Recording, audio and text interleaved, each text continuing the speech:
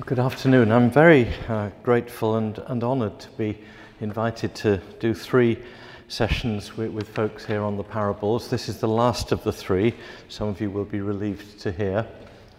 And I thought a good one to finish with in this week of Advent, when the church traditionally thinks about preparing for the coming of Christ, whether first coming or second coming.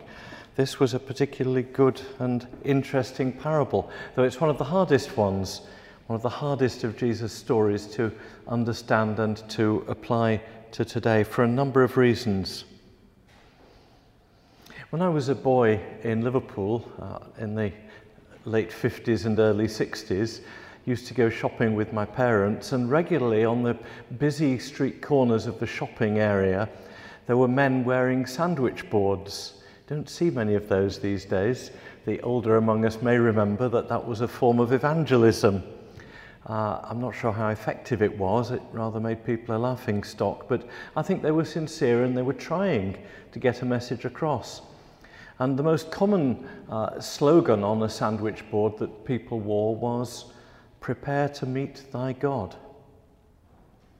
Not a terribly positive gospel message, but as a preliminary to the gospel, possibly quite good. And in some ways it's the traditional church message for Advent. Prepare to meet God. Whether we're thinking of God coming at Christmas or whether we're thinking of the second coming, the final judgment, our own deaths, whatever. Advent traditionally in church terms is a very good reminder of the biblical requirement that we should be preparing to meet our God. That might sound a little bit solemn and heavy for a Tuesday lunchtime, in which case I'm sorry, but I'm not, because Jesus is quite keen on preparing for meeting God. And we've got some of that in this parable. He's hinting at it. If you haven't been trustworthy in handling worldly wealth, who will trust you with true riches? In other words, in some way, how we live in this life has an effect on how we'll be treated in the next. That's what he's talking about, worldly wealth on the one hand, true riches on the other. This life as a test, a preparation, a challenge, preparatory to the next life. Similarly, if you've not been trustworthy with someone else's property, who will give you property of your own? And again, he's talking in a slightly elliptical way, but talking quite clearly about judgment and what lies beyond, and that our behaviour and our living here and now has an effect on what's next. And again in Jesus' teaching, the here and now is really important. I've come that you may have life in all its fullness, but also it's only preparatory. And that's part of the big message of Advent and in fact of the whole Christian gospel, that this life is a preparation for the next. This isn't the main event. The main event is what happens when we do meet our God. And that context is really important as we come to this difficult story. It's difficult because the hero is crooked. And when you get a crooked hero, you may like that sort of novel or film. There's something quite intriguing about the crooked hero, but it's a little bit worrying on the lips of Jesus. But what Jesus is saying is very important. Story that, as with many of Jesus' parables, the first character, the rich man, is a picture of God. There's a rich man who has a manager, a steward, who manages his estate, his farm, his lands, his income, his investments, doesn't matter what it is, who manages his affairs. And we're all immediately put into that place. We're all here as stewards of something that belongs to God. And what belongs to God is our life, our possessions, our relationships, our money, our resources, everything. This world.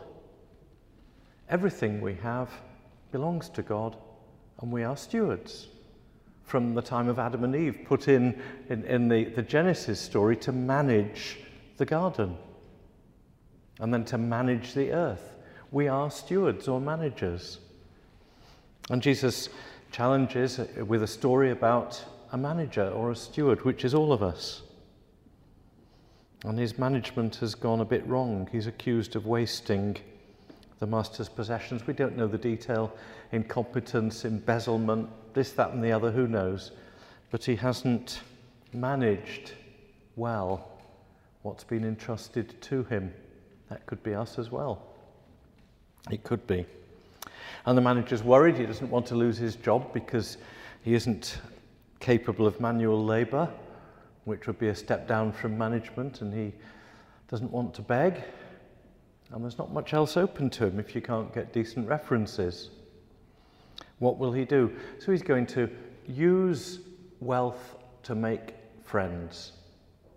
Before he gets the sack, he's going to abuse a bit more his master's resources in order to make sure he's got some friends when he's laid off. And of course there was no dole in those days. And he calls two of them in, two of the people who owe his master money, and says, "How much do you owe my master?" It's very clear it is his master's money he's dealing with, not his own. He's not saying, "How much do you owe me? I'll let you off. Will you be my friend and be nice to me when I get the sack?" He's saying, "How much do you owe my master?" In other words, I'm prepared to diddle my master out of a bit more to make friends with you. He's utterly corrupt. He may have the legal right to reduce the bill, but he certainly hasn't got the moral right to fiddle more money away from his master, from whom he's already lost money. But he does it.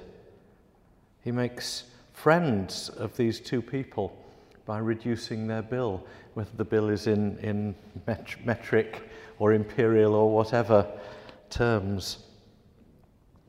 And we're told, as we hear the story with a little bit of horror at someone who's corrupt becoming even more corrupt, the master commended him because he'd acted shrewdly.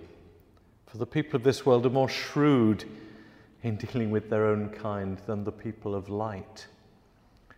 A strange thing for Jesus to say. He's saying religious people, good people, people who know God, sometimes are so unearthly, unreal, unworldly, that they don't know how to operate in this world.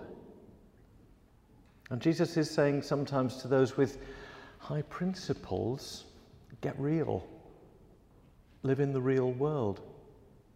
That's a difficult message. It's not a message the church has ever been any good at proclaiming. And when the church tries to say, get real, live in the real world, it loses its bearings and its moorings. And we know when politicians try to live in the real world, sometimes the moral compass can go awry a little bit. It's almost inevitable. But there is a commending of the dishonest manager because he's acted shrewdly. And then the real punchline comes in the readings, in the reading, in verses 10 to the end, or verses 9 and 10 to the end. I tell you, use worldly wealth to gain friends for yourselves. And it's that little phrase, worldly wealth, I want to stick on for a moment. You may remember it, if you were brought up on the authorized version as I was, as the mammon of unrighteousness. In probably the most common Bible version in use today, it's dishonest wealth. But the word is mammon, which doesn't just mean money, it means all your possessions, everything of which you're a steward, all your resources of any kind. Mammon, and literally unrighteousness, mammon of unrighteousness. How do we translate that? Well, dishonest wealth, worldly wealth. Worldly doesn't have a negative ethical feel to it, which unrighteous certainly does. I'm not sure worldly wealth is strong enough. It probably should be unrighteous wealth, or as my grandmother used to call it, filthy lucre. But it's the same thing, isn't it? Why does Jesus talk about wealth and money as unrighteous? That's a real challenge. Money is a big part of government, it's a big part of politics, it's how the world goes round and it's how affairs are managed. Can we say money is unrighteous? What does Jesus mean by that? It could be that he's saying certain sorts of money are unrighteous, that in some way this is corrupt money that the steward is dealing with, and that makes it unrighteous. I'm sure he doesn't mean that, because he's making a generalization out of this story. He's describing mammon as unrighteous. Mammon as not being clean. Now that's a huge challenge. We live in a world where capitalism is taken for granted, but capitalism has in a sense proved itself against various other sorts of economic theory. We hope mild, moderated, gentle, benevolent capitalism, rather than capitalism that's totally fierce. But capitalism, like democracy, is kind of the best thing we've come up with at the moment. Might be something better around the corner, but we're not sure there is really. And yet Jesus talks about wealth as in itself unrighteous. What a huge challenge that is.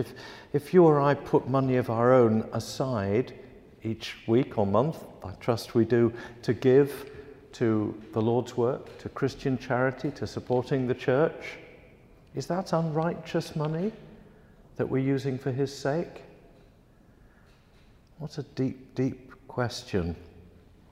Jesus is talking about using worldly wealth and resources with shrewdness, with discernment, sometimes in ways that may not be entirely comfortable. He's saying basically that money is tainted, can't not be, because it's handled by people. And the systems, the ways in which wealth is created, the ways in which money is earned are never pure. They can't be, because it's human systems. There's no perfect employment practice. There's no perfect wealth creation. Let's stop pretending if we think there is.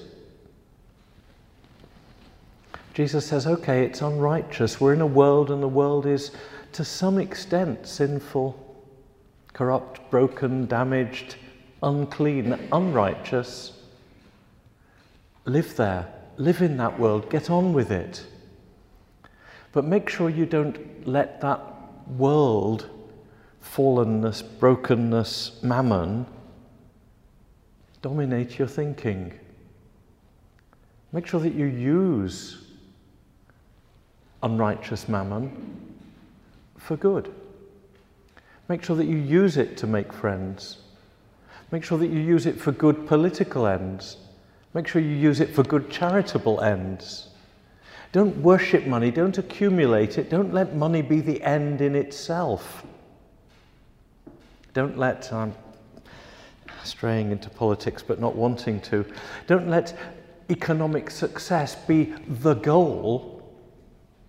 Let it be good handling of money for good purposes as the goal, the common good as the goal, not the acquisition of more and more. Growing rich has no benefit, no value, because riches are unrighteous. Using riches for good purposes is what has value.